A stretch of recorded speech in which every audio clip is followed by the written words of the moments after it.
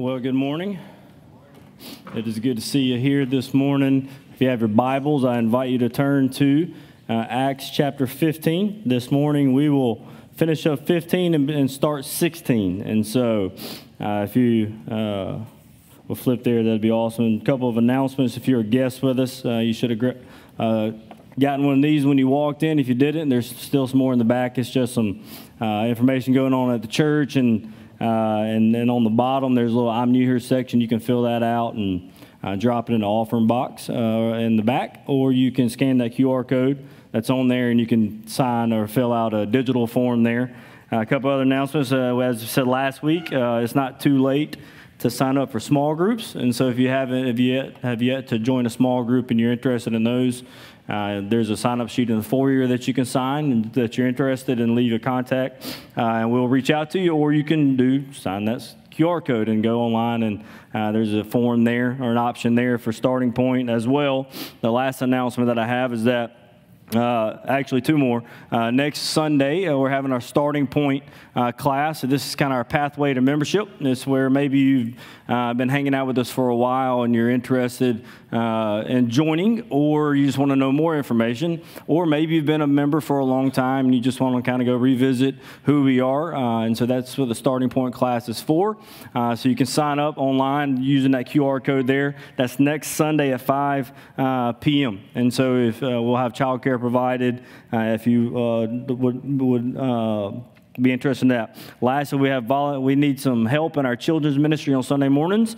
And so if you have not volunteered there, or you're waiting on somebody to come personally ask you to, I'm doing that now. I'm inviting you to come help there. There's a sheet in the foyer on one of the tables that just kind of shows where all the places we need help. And so if you can go and look at that, talk to Carrie or Nicole, and they'll get you plugged in somewhere. This morning, Luke is in Dry Creek, Louisiana, wherever that is, and then but tonight he's preaching at a See You at the Pole rally this evening there, and then on Wednesday he'll be at Willow Grove Baptist Church and Seminary preaching a revival service. So anyway, we'll be praying for Luke as he preaches tonight and this Wednesday in seminary. If you remember last week, where we got to Acts chapter 15, we spent 3 weeks in 15 whenever they were dealing with the issue at hand of Judaizers going to the church at Antioch and causing a riffle, saying that in order for a Gentile to become a Christian, he had to become a Jew. And so the Jerusalem Council settled that, and you don't add anything to the gospel. It's the gospel of grace. You don't add Jesus plus something. And so they came to that agreement. Last week we looked at, they sent that letter to the church at Antioch, and whenever it was read at the church at Antioch, they were greatly blessed, and they rejoiced to know that they were a part of the fellowship. And then when we ended last week, we looked at verse 35. It says, where Paul and Barnabas, they remained in Antioch, teaching and preaching the word of the Lord with many others also. One thing that we come to understand about the Apostle Paul, he had a hard time staying still. And so even though we ended last week and he wanted to hang out in Antioch, when we pick up this morning in verse 36, he's like, Barnabas, it's time to hit the road again. And so let's start reading in verse 36 of chapter 15. It says this. And after some days, we don't know how many days, it could be a couple months. The scripture doesn't explicitly say how long they stayed in Antioch, but after some days, Paul said to Barnabas, let us return and visit the brothers in every city where we proclaim the word of the Lord and see how they are. Man, just an awesome picture. So this is the beginning of the second missionary journey. And so what he tells Barnabas, hey, let's go back to the churches we've already established and let's check on them. And every time I think about the missionary journey, and God really spoke to me this week, it's going to be kind of the heart of the sermon, is that when I think about the missionary journeys, I'm only thinking about Paul going to new places. But a part of his evangelism strategy wasn't just to go make converts, but to build healthy churches, right? And so what he did to begin the second missionary journey, he went to the churches that he had already established to, what did he say? To see how they are. Ultimately, they were going to be Gentile churches, so probably one thing is he wanted to know if the Judaizers made it there yet. And so let's go check on them and let's see how they are. Now, so everything's going good until we get to verse 37, and it says this. Now, Barnabas wanted to take with them John called Mark. But Paul thought best not to take with them one who had withdrawn from them in Pamphylia. If you remember, on the first missionary journey, they go to Cyprus, and then they finally make it to the mainland. They're about to cross the Taurus Mountains, and for some reason, Mark's like, I'm out. And so it's Paul and Barnabas who finished the journey, and Mark was a deserter, if you will. He quit. He left them. So Paul said, I don't think it's best to take him with us because he left us at Pamphylia. In verse 39, and there arose a sharp disagreement so that they separated from each other. Barnabas took Mark with him and sailed to Cyprus, but Paul chose Silas and departed. Having been commended by the brothers to the grace of the Lord, he went through Syria and Cilicia, strengthening the churches. Chapter 16, verse 1. Paul came also to Derbe and to Lystra. A disciple that was there named Timothy, the son of a Jewish woman who was a believer, but his father was Greek. He was well spoken of by the brothers at Lystra. And Paul wanted Timothy to accompany him, but took him and circumcised him because of the Jews who were in those places, for all of them knew that his father was Greek. Time out. I thought we just settled that in Acts chapter 15. What's going on here? He just said they don't have to be circumcised, and now we're taking Timothy, and the first thing he's doing with Timothy is he's circumcising him. So what's Paul doing? Is chapter 15 don't exist anymore? We're only a chapter later. Anyway, we'll talk about that and when we get there. As they went on, verse 4, as they went on their way through the cities, they delivered to them for observance the decisions that had been reached by the apostles and elders who were in Jerusalem. So the churches were strengthened in the faith, and they increased in numbers daily. Father, we love you. God, we thank you for your love for us. God, we thank you for your word. We pray now as we turn our attention to it, God, that you will give us eyes to see and ears to hear and hearts to believe. God, anoint my words this morning. May you use them to strengthen the saint and to call the sinner to yourself. We love you. It's in Christ's name we pray. And everybody said, amen. So when we get to this text, Paul's ready to roll. He's ready to go. And the first thing I want you to see, I think the text breaks down in three. The first one is that there's a fully obeying the Great Commission. Now, you'll understand that when I get there. Secondly, Paul and Barnabas separate. Thirdly, Timothy joins Paul and Silas. And that's the three breakdowns of the text. But number one, if you're taking notes, there we see that Paul, he's fully obeying the Great Commission. Notice it says, after some days, Paul and Barnabas said, let us return and visit the brothers in every city where we proclaim the word of the Lord and see how they are. And when it comes to missions, when it comes to ministry, when it comes to the church, the verse doesn't say a lot, but it says a whole lot. That Paul, this greatest missionary the world has ever seen, right? The missionary to the Gentiles, the one that eventually what we'll see in the next couple chapters is the one that got to Europe. Thankfully, he did that because it got to us, right? Like this guy, not only was he a guy who went and preached the gospel, but he fully understood the Great Commission was more than just going to make converts and people who make a decision, but to see these people raised up in maturity in the faith. And so how does he fully obeying the Great Commission? I'll remind you of the Great Commission in Matthew 28, 19 to 20. Come on the screen. It says, go therefore, this is Jesus telling his disciples, go therefore and make disciples of all nations, baptizing them in the name of the Father, Son, and the Holy Spirit. Awesome, right? And in most of our minds, and I know me included here, when I think about the Great Commission, I think about going and preaching Jesus so that people believe in Jesus and they're baptized. That's the Great Commission for most in our minds. That is the Great Commission, but that is not the Great Commission in its entirety. What does he say? Baptizing them in the name of the Father, the Son, and the Holy Spirit. Watch this. Teaching them to observe all that I have commanded you. The Great Commission is fully obeyed or fully fulfilled, not whenever we just get people to make decisions, but when we see people walking in maturity, obeying all that Christ had commanded. And so what Paul is doing here is, hey, we've established churches already in these areas, but we have to go back and see how they are.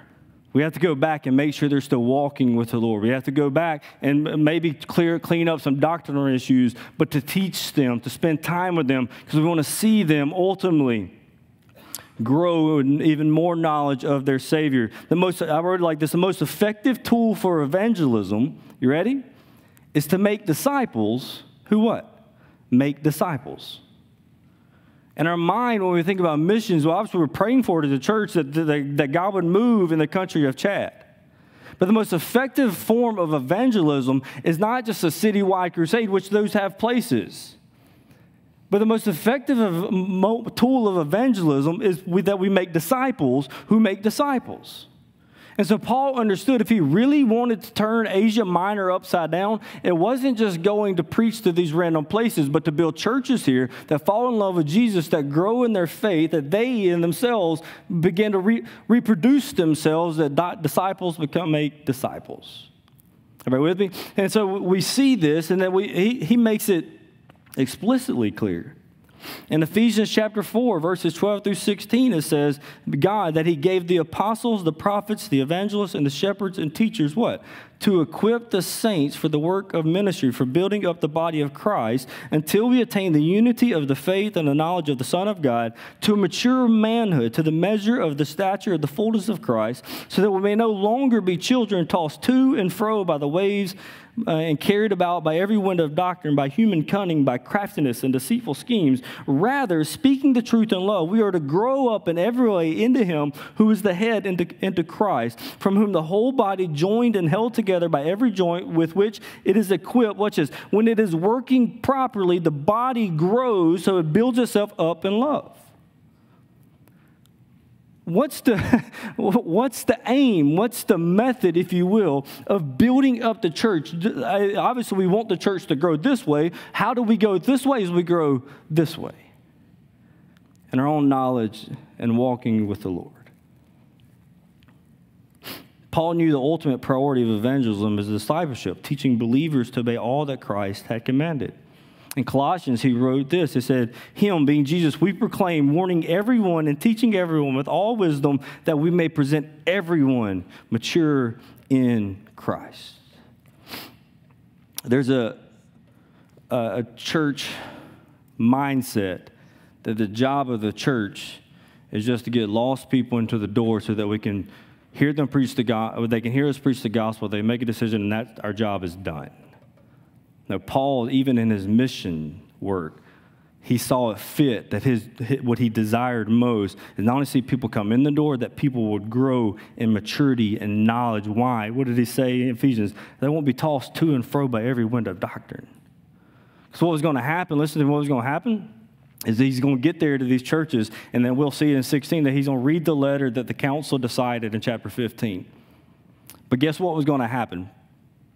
More false teachers were going to come. Paul actually warns, he tells them, hey, don't be surprised that when I'm gone, there's going to be false teachers that come in. Why does he desire for the churches to grow in maturity? So that whenever those false teachers come in, they can discern error from truth.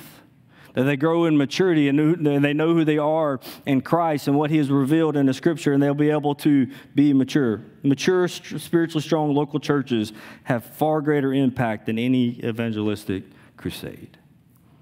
So first thing that we see is that Paul, he was in Antioch. We don't know how long he was there. He said, hey, I think God's calling us to reach new places, but before we go there, we need to make sure that the churches we've already established, that they're doing well. That they're not just, we checked it off, but they actually went back to. Second thing we see in the text is that Paul and Barnabas separate. Look at verse 37. So they're ready to go. Everything's good. And the text doesn't indicate that if Barnabas had already went to Mark and said, hey, I'm going to go talk to Paul, and we're going to have this trip going. It may be that Barnabas doesn't want to get Mark's hopes up, and so he's going to talk to Paul before he talks to Mark. We don't know the circumstances, but what we do know is that Barnabas wanted to take Mark with him. And it's rightfully so. Why? Because Barnabas was who? He was the encourager. If you messed up, Barnabas is who you want, right? Like if something happened and you dropped the ball, we want a Barnabas in our life to make sure we're there and he picks us up and he helps us out. But more than that, Barnabas and Mark were kin. We don't know if he was his uncle or his cousin. Paul calls him his cousin at one time, but there's other places. Anyway, there's a family between Barnabas and Mark. They're kin in some way. So you understand why Barnabas wanted to take Mark. Let's give him a second chance. Let's see if he can learn from his mistakes. We all make mistakes, right? And so Barnabas wants to take Mark, and he brings it to Paul.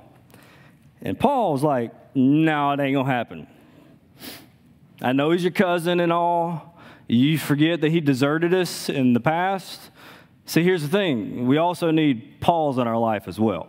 And we need Marks who go down to the ditches with us. We also need Pauls that go, hey, dude, you made a mistake. Right? And so we can see a lot of application of the text here. But Paul says, no, bro, he's not coming. Remember, he deserted us back here. And we don't know why he deserted, right? The scripture doesn't tell. Maybe he was scared of the Taurus Mountains, because remember, they crossed the Taurus Mountains are known for robbers and looters, and many people didn't make it through. Paul was sick. We think that maybe that's why he skipped some places, tried to get to higher ground. Maybe Mark didn't like, because at first it was like Barnabas was the older, wiser guy. He was a Christian before, and it was like Barnabas was a leader. Then all of a sudden it became like Paul's missionary journey. Maybe he didn't like that Paul was taking the reins from Barnabas a little bit, but he left. But anyway, Paul says, no, bro, it ain't happening. And every commentary that I read this week was like, who was right? Was Paul right or was Barnabas right? And the answer is yes. They both were, because in one sense, you do want to be an encourager and lift people up, but at the same time, you don't want to bring people on who are going to drag down the mission. So anyway, they're both, but check out the word it uses here. It says, that there arose a sharp disagreement. This wasn't just like agree to disagree. The word there in the Greek is a violent action or emotion. There's the chance that somebody punched somebody. I don't know. But it got so heated that whether it was like a very vocal situation that it was a boiling point that became violent in their thing. So it wasn't just like this little breakdown of a friendship or a workship, if you will, workmanship together. It was a sense in which they both are very passionate about their stances, and it caused it to blow up. I'm thankful that's there, by the way. Right? Anybody ever have blow-ups with somebody? Right? Like, that's one thing I love about Scripture. People ask me all the time, like, these hard questions, like Old Testament, like, why are people this way? I'll go, because we're all that way, and I'm thankful that God, He reveals humanity in Scripture. He doesn't try to hide it. He shows us our depravity. He doesn't hide from the wickedness of man. And here we're reminded that Paul and Barnabas, even though they were heroes of the faith, they were merely man. They had disagreements, a very strong disagreement that it blew up, if you will. They went separate ways, we see. So there arose a sharp disagreement, so they separated from each other. Barnabas took Mark with him and sailed to Cyprus. And I'm hoping that, I'm going to get to it, I'm going to get ahead of myself in a little bit, because I always do. But you have two guys that are planning to go one place. Now you have two guys who split up, and instead of having one missionary team, you have two. So even in our disagreements, even in tension, God can still work through even that for His own kingdom. Right, you see that, and so whether we thought there was going to be one missionary team, now there's two. And here's where did they go? Barnabas' hometown, Cyprus. Where did the first place they went on the first missionary journey? Cyprus. And so ultimately what we're seeing is that Barnabas is going to go this way, and Paul's going to go up this way. Well, ultimately they're covering all the tracks again, because you know who doesn't go back to Cyprus? Paul, in the second missionary journey. Anyway, so it's a beautiful seeing God's sovereignty even in their disagreement. And so there was this harsh disagreement, and it says that there was a sharp disagreement. They separated. Barnabas took Mark with him to Cyprus, but Paul chose Silas. Maybe last week when you were reading the text, if you go up to verse 33, you read verse 33, and then the next verse is 35. And like you look at your Bible if you have it. If you have ESV or NASB, maybe there's verse 33 and then there's verse 35. Verse 33 says that Judas and Silas, that the brothers in Antioch sent them back off. This has no spiritual significance. I just wanted to show you why there's not a verse 34. Right? So we understand at the end of the text last week that Judas and Silas went back to Jerusalem, right?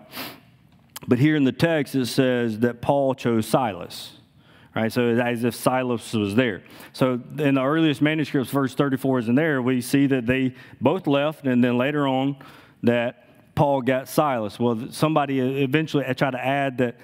It actually says, if you have verse 34, it says this. It says, it seemed good for Silas to remain there. So if you're wondering why there's not a verse 34 there, it's because at one point somebody added in to try to make sense how Paul was able to get Silas so quickly. The reality is he just said, hey, Silas, you want to come? And he came back up from Jerusalem, or came back down from Jerusalem. Anyway, I told you no spiritual significance at all. But that's why you may or may not have a verse 34 in your version of God's word. So there's a disagreement that happens. They separate ways. And I wrote this down. I'll come back to the end. So think about Barnabas for a moment. This is really one of the last times that we see anything about Barnabas other than whenever Paul may address him in a letter to Timothy or something like that. Not trying to be like weird or anything, but sometimes what we see is that Barnabas' season with Paul ended. But God wasn't done with Barnabas. Like, even though his time with Paul was done, his time for God wasn't. I think it's important for somebody needs to hear that, like, maybe God has brought something in your life to an end. And it's not that you're not useful for God anymore. It's just that your time there is done and God's got another place for you. Right? And so even though his time with Paul was done, God still wanted to use him. And bring him back to Mark. Mark made a failure. Like, he failed big time whenever he quit the trip.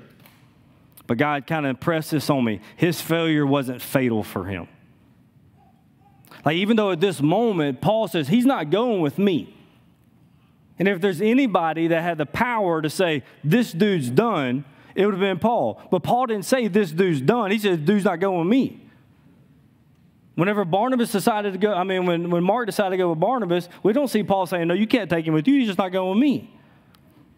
And here's the beautiful thing. If you keep reading through the text, from this point forward, some 10 to 14 years later, we're going to see, first of all, Paul write a letter to Timothy and their relationship, definitely in this moment. But other texts, like it's in, in Colossians chapter 4, it's not coming up on the screen, this Paul, who was so adamant about Mark not going with him, is going to call Mark his fellow worker. And more than in 2 Timothy, when he writes a letter to Timothy, this guy we're about to meet, he's in jail. In a verse after the verse I'm going to read, he tells Timothy to bring a cloak, ultimately because it's cold, and to bring some paper for him to write on, because he wants to write while he's in jail. But the verse prior to that, this is what he says in 2 Timothy chapter 4, verse 11. Luke alone is with me, so Luke's in jail with him. And look what he tells him to do. Get Mark and bring him to me, for he is very useful for me. Like, you see that picture that just because there was this disruption and that Paul couldn't trust Mark at this point, at some point when Paul is in the jail cell, the person he wanted more than anybody to come see him was Mark. This same Mark wrote the Gospel of Mark. And some people believe it was the very first gospel that was written. We do believe that Mark's account of the Gospels, that he was sitting down with Peter, and Peter was giving him his firsthand experience of the gospel. So God used this guy who dropped out on a mission trip because he was scared or mad or whatever to pen the very words of Peter in the Gospel so that you and I can read the Gospels and know about Jesus' life. His failure wasn't fatal for him. He may not have been good to go with Paul, but God was still going to use Barnabas, and God was still going to use Mark. And so I want to tell you today, maybe you've dropped the ball. Maybe you've messed up. Maybe you've made a mockery of your faith. Maybe you've quit. Maybe you've done something that you say, Justin, I have failed. I would say, yes, you did. You need a Paul that says, yes, you did fail. I'm going to tell you, yes, you did. But we also need a Barnabas that says, but you can get back up again. And if you continue to walk in obedience, listen, check this. He quit the first missionary trip. What did he do? He probably didn't really want to go on the second, but he kept being obedient to the opportunity that he had. And at some point, he's probably going to step off that missionary journey. He's going to sit down and go, you know what? I'm not a frontier guy. I'm going to sit down. I'm a writer. I'm going to sit down and I'm going to write. But his failure wasn't fatal to him. That God could still use him. And I think somebody needs to hear that this morning.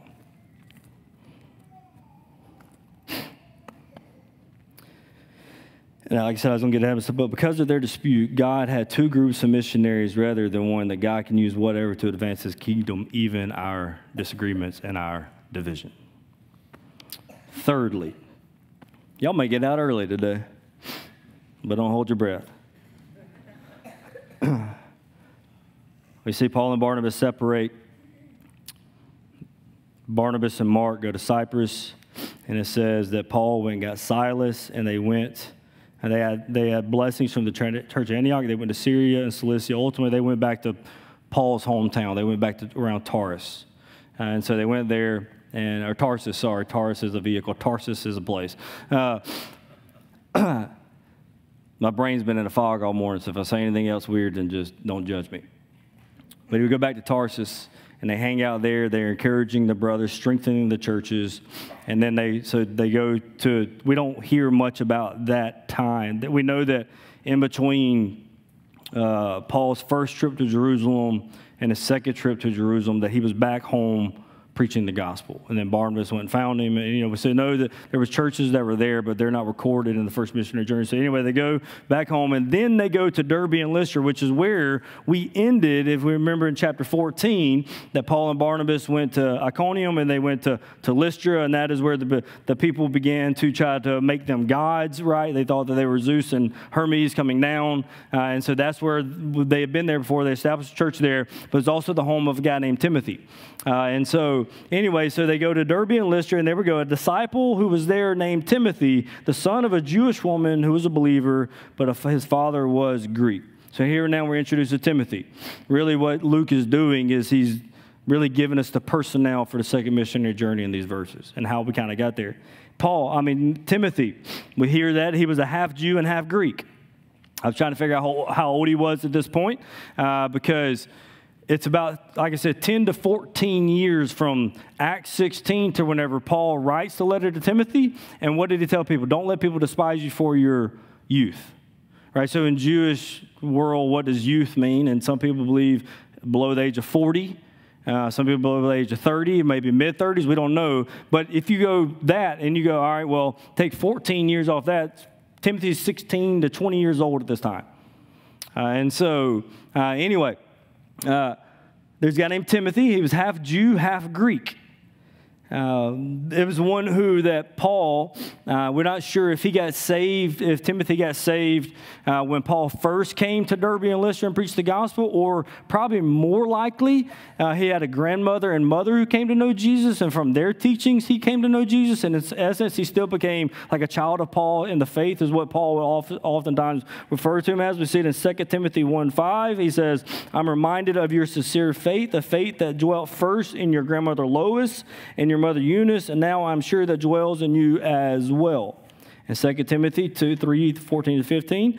But as for you, continue in what you have learned and have firmly believed, knowing that whom you have learned it, and from your childhood you've been acquainted with the sacred writings, which are able to make you wise for salvation through faith in Christ Jesus. So, man, I'm thankful for this text right here. Because I didn't grow up in a home necessarily that was ran by a man or a godly man, right? And so in this text, Timothy came to faith. His dad, there's a good chance he was dead the way that Paul wrote, or that Luke writes this, but he was a Greek. He came to faith because his mom and his grandmother loved Jesus. Like, man, that's a beautiful testimony of a godly mother and godly grandmother in this man's life. This man who Paul would eventually call him his beloved and faithful child, like a son and a father, a true child in the faith, a beloved child, got his start not because he lived in a picture-perfect godly home, that there was a man who was living a godly life, but that God used a broken home that was split between a Greek dad and a faithful Christian mother and grandmother, and won this dude to Jesus. Like, that's just a beautiful, beautiful picture of how God can work. So everything's good. Matter of fact, it says in verse 2 that he was well spoken of by the brothers at Lystra and Iconium. And it means that he was well spoken, he was smart, he could oratate, if you will, that he was well thought of, not just from his family, but his conduct, the way he lived his life, he was well thought of. Like he was the perfect candidate for Paul. And I remind you of this, in Paul's missionary journeys, we know that Paul was the missionary to the who? Gentiles.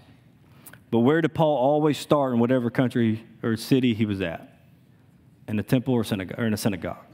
So, and we understand that even though he loved and he was called to preach to the Gentiles, it was his deep, sincere, broken heart that his brothers would believe in Jesus, that the Jews would believe in Jesus. That he said, I wish myself would be accursed if they would believe. So you have to understand this about Paul. Even though he was ministered to the Gentiles, he still wanted his people to come to know Jesus.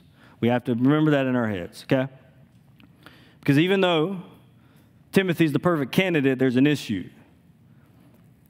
Because Timothy's father wasn't a Jew, he didn't take Timothy to get him circumcised whenever he's a baby. So Justin, I thought we answered circumcision in chapter 15. That was salvific circumcision. That was and ultimately what you see, and Luke, we were talking about it this morning, in these chapters, why it's recorded is because, and it's more and more evident to me now, is that when the Jew became a Christian, he didn't stop becoming a Jew in his tradition in a lot of ways. Anything that would like take the place of the lordship of Jesus and the holiness and the deity of Jesus that would replace his atonement, obviously they stopped doing, but Jewish boys are still circumcised. There were still things that they were still Jew. You with me? So Acts 15 didn't get rid of Jewish traditions for the Jew. It just can't impose them on the Gentile. Everybody with me? This means yes. And so here's the issue here, is that because of that, Timothy was never circumcised. Yet he was going to go with Paul, and where was the first place that Paul was going to go every time he went on a mission trip? He was going to go to the Jewish synagogue.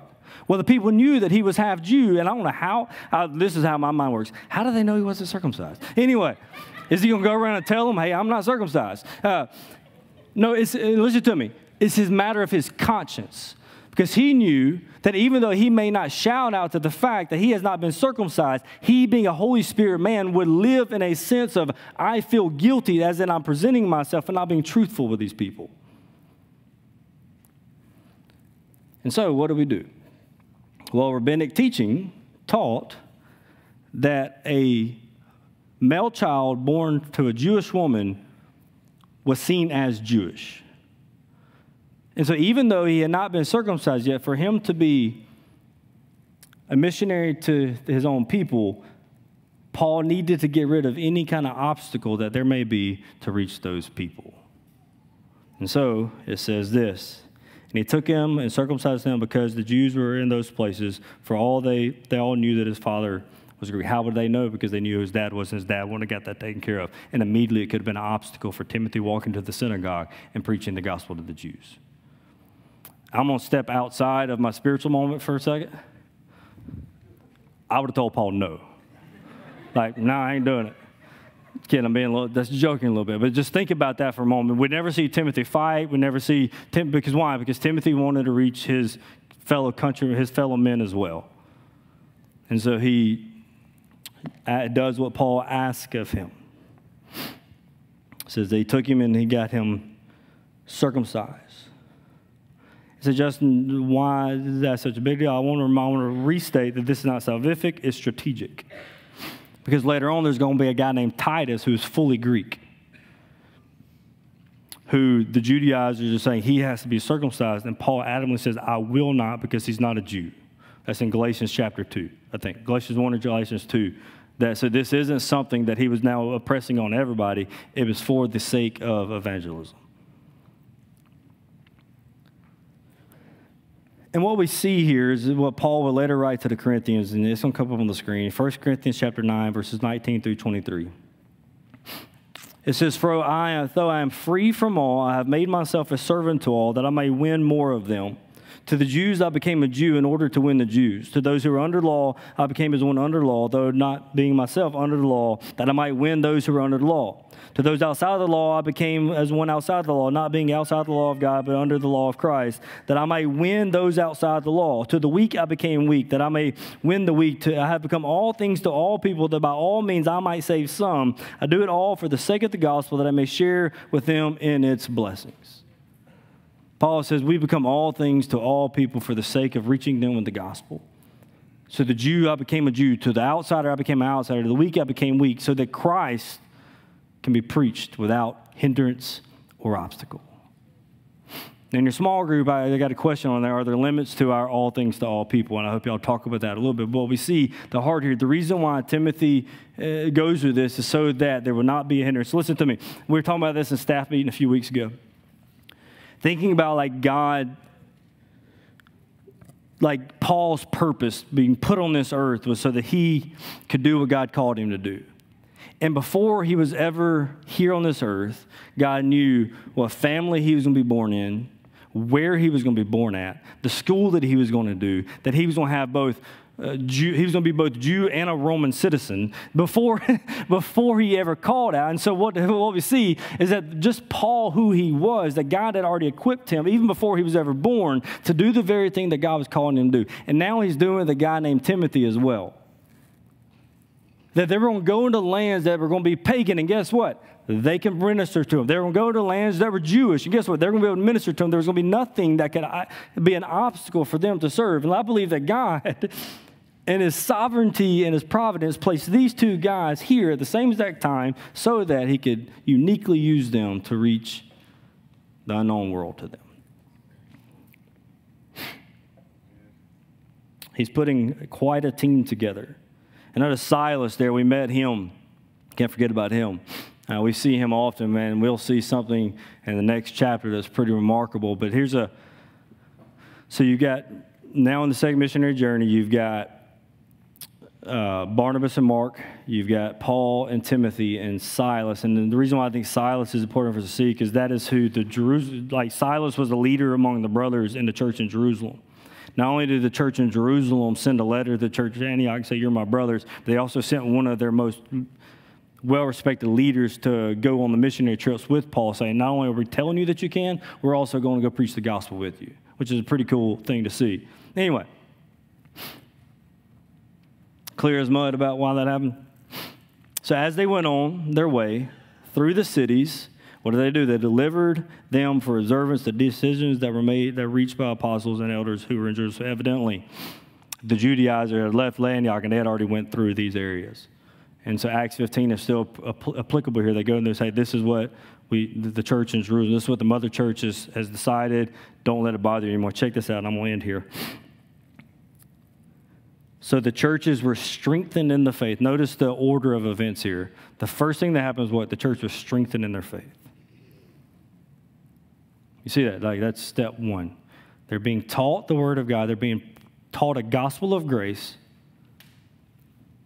taught the full counsel of what they had of obeying Christ and living for His glory and His renown, and their faith is strengthened. A strong church, their faith is strengthened. What happens? And they increase in numbers daily. Paul goes and preaches the gospel and clarifies the gospel and urges these churches and encourages these churches. What happens? The church doesn't just automatically just start building so people can. The church, their faith strengthened. And listen, I think I wrote earlier something. A faith that is growing stronger also becomes louder and bolder. A faith that is truly growing in strength doesn't just lift my hands higher on Sunday mornings, but it's a faith that I share when I'm in the workplace on Mondays. Their faith was strengthened. What faith in what? Faith that Jesus was the Messiah. Faith, listen to me, faith that He was alive and ascended and seated and soon to return. A faith that He had sent the church to build the church, to preach the gospel, to live bold, faithful lives. A faith that what they are believing is the very truth of God. And when your faith begins to be strengthened, well, Justin, how can my faith be strengthened? I'm glad you asked. Scripture says the faith comes by hearing, and hearing by the word of God. That's just not salvific faith. That's faith in general. The way that my faith continues to grow is that it's being taught the word of God, that it's sitting under the word of God, that I'm studying and taking in the word of God. If I want my faith, first of all, faith is a gift. It's not something that I want to have stronger faith. God has given us a means of grace that gives us faith, and it is His Word and His Spirit and His people. So if I desire this faith, I can ask God, God, give me faith. But He does it by spending time in His Word. How did these churches grow in their strength of their faith? Is that they were being taught the Word. And as a result, their faith strengthened and the church grew in size. All right, so how does Acts 15:16 here apply to me today, apply to us today? Obviously, we see it, but let's make it real. Christian maturity and obedience to Christ is the goal for the church. Our aim as pastors is not to satisfy all of your desires and make everybody happy. My job as your pastor, and Luke and Ryan and Daniel and Paul as pastors of this church, is Christian maturity and obedience to Christ. That we would grow in our knowledge of God, and as a result of that, we'll be obedient to all that He has commanded.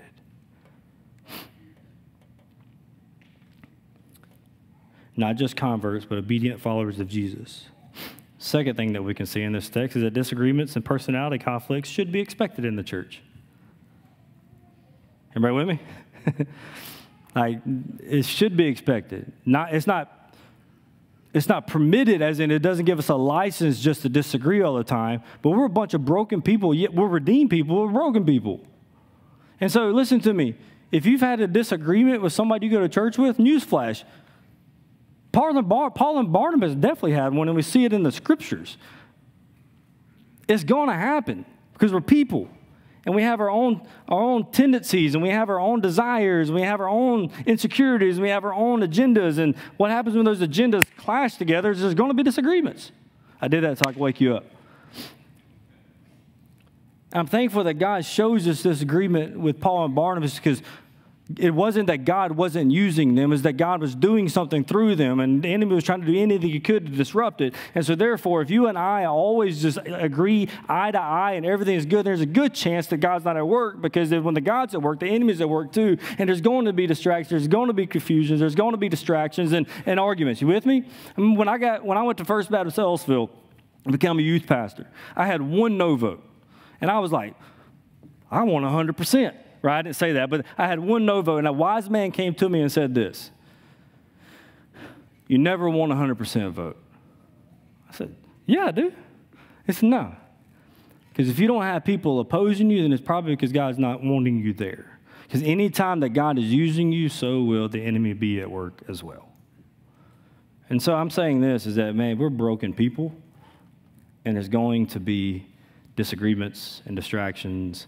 But that doesn't have to, listen to me, that doesn't have to render us useless for the kingdom of God.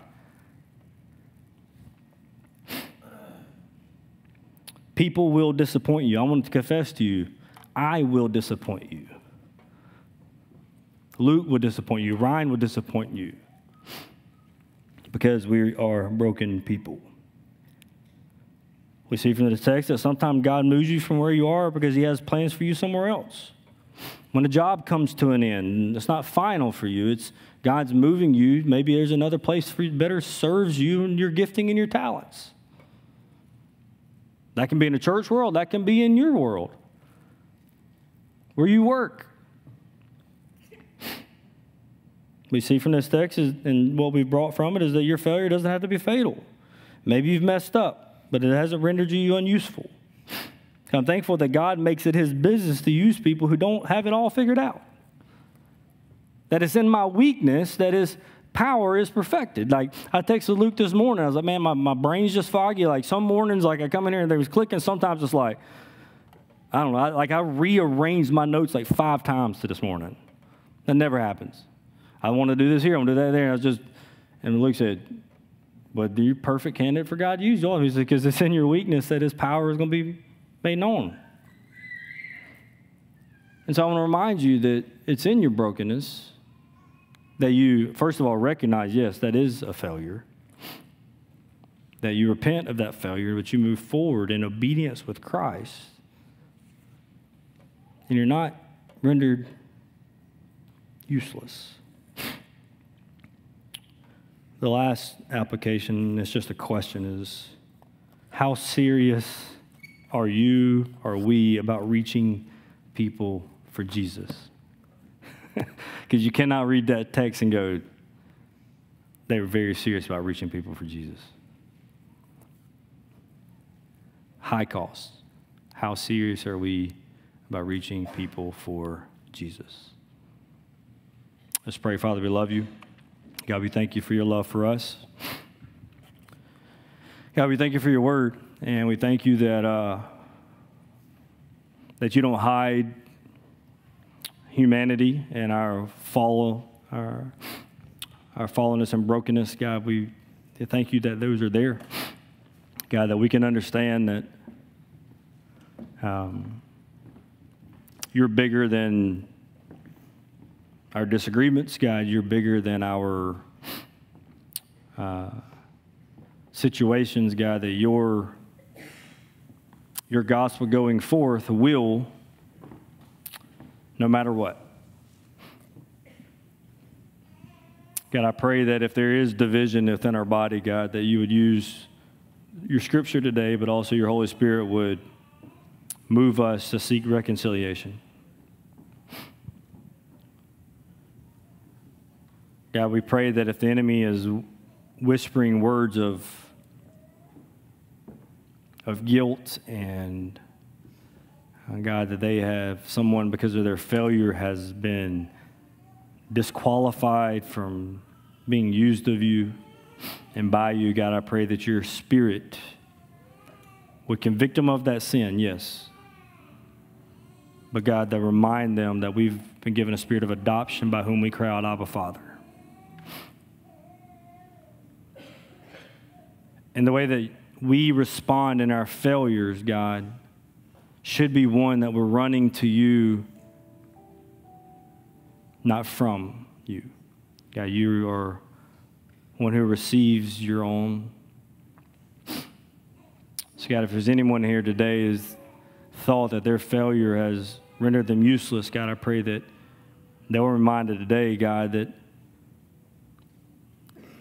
you can use anyone, any desire to use, even the broken. God, that maybe even their failure can be what you use to help them help others who are struggling with the same things.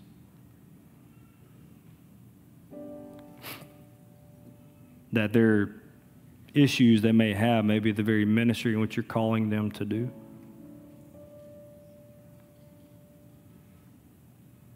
God, I pray that through this text this morning, God, that we will grow in seriousness about sharing your good news. That we'll commit to your people. God, that we will ask that you strengthen our faith.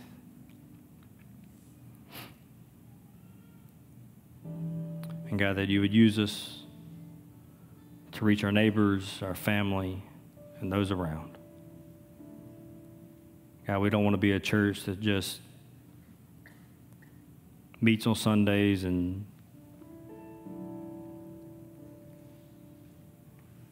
soaks in the word and sings songs. But God, we want to be a church that from that you use us to reach those who don't know you. So God, we ask that you would increase our faith to be bold, faithful witnesses of yours. So in Christ's name we pray. Amen. Hey, if you need to talk, I'll be standing in the back. If not, you can just respond how the Lord leads. You can stand.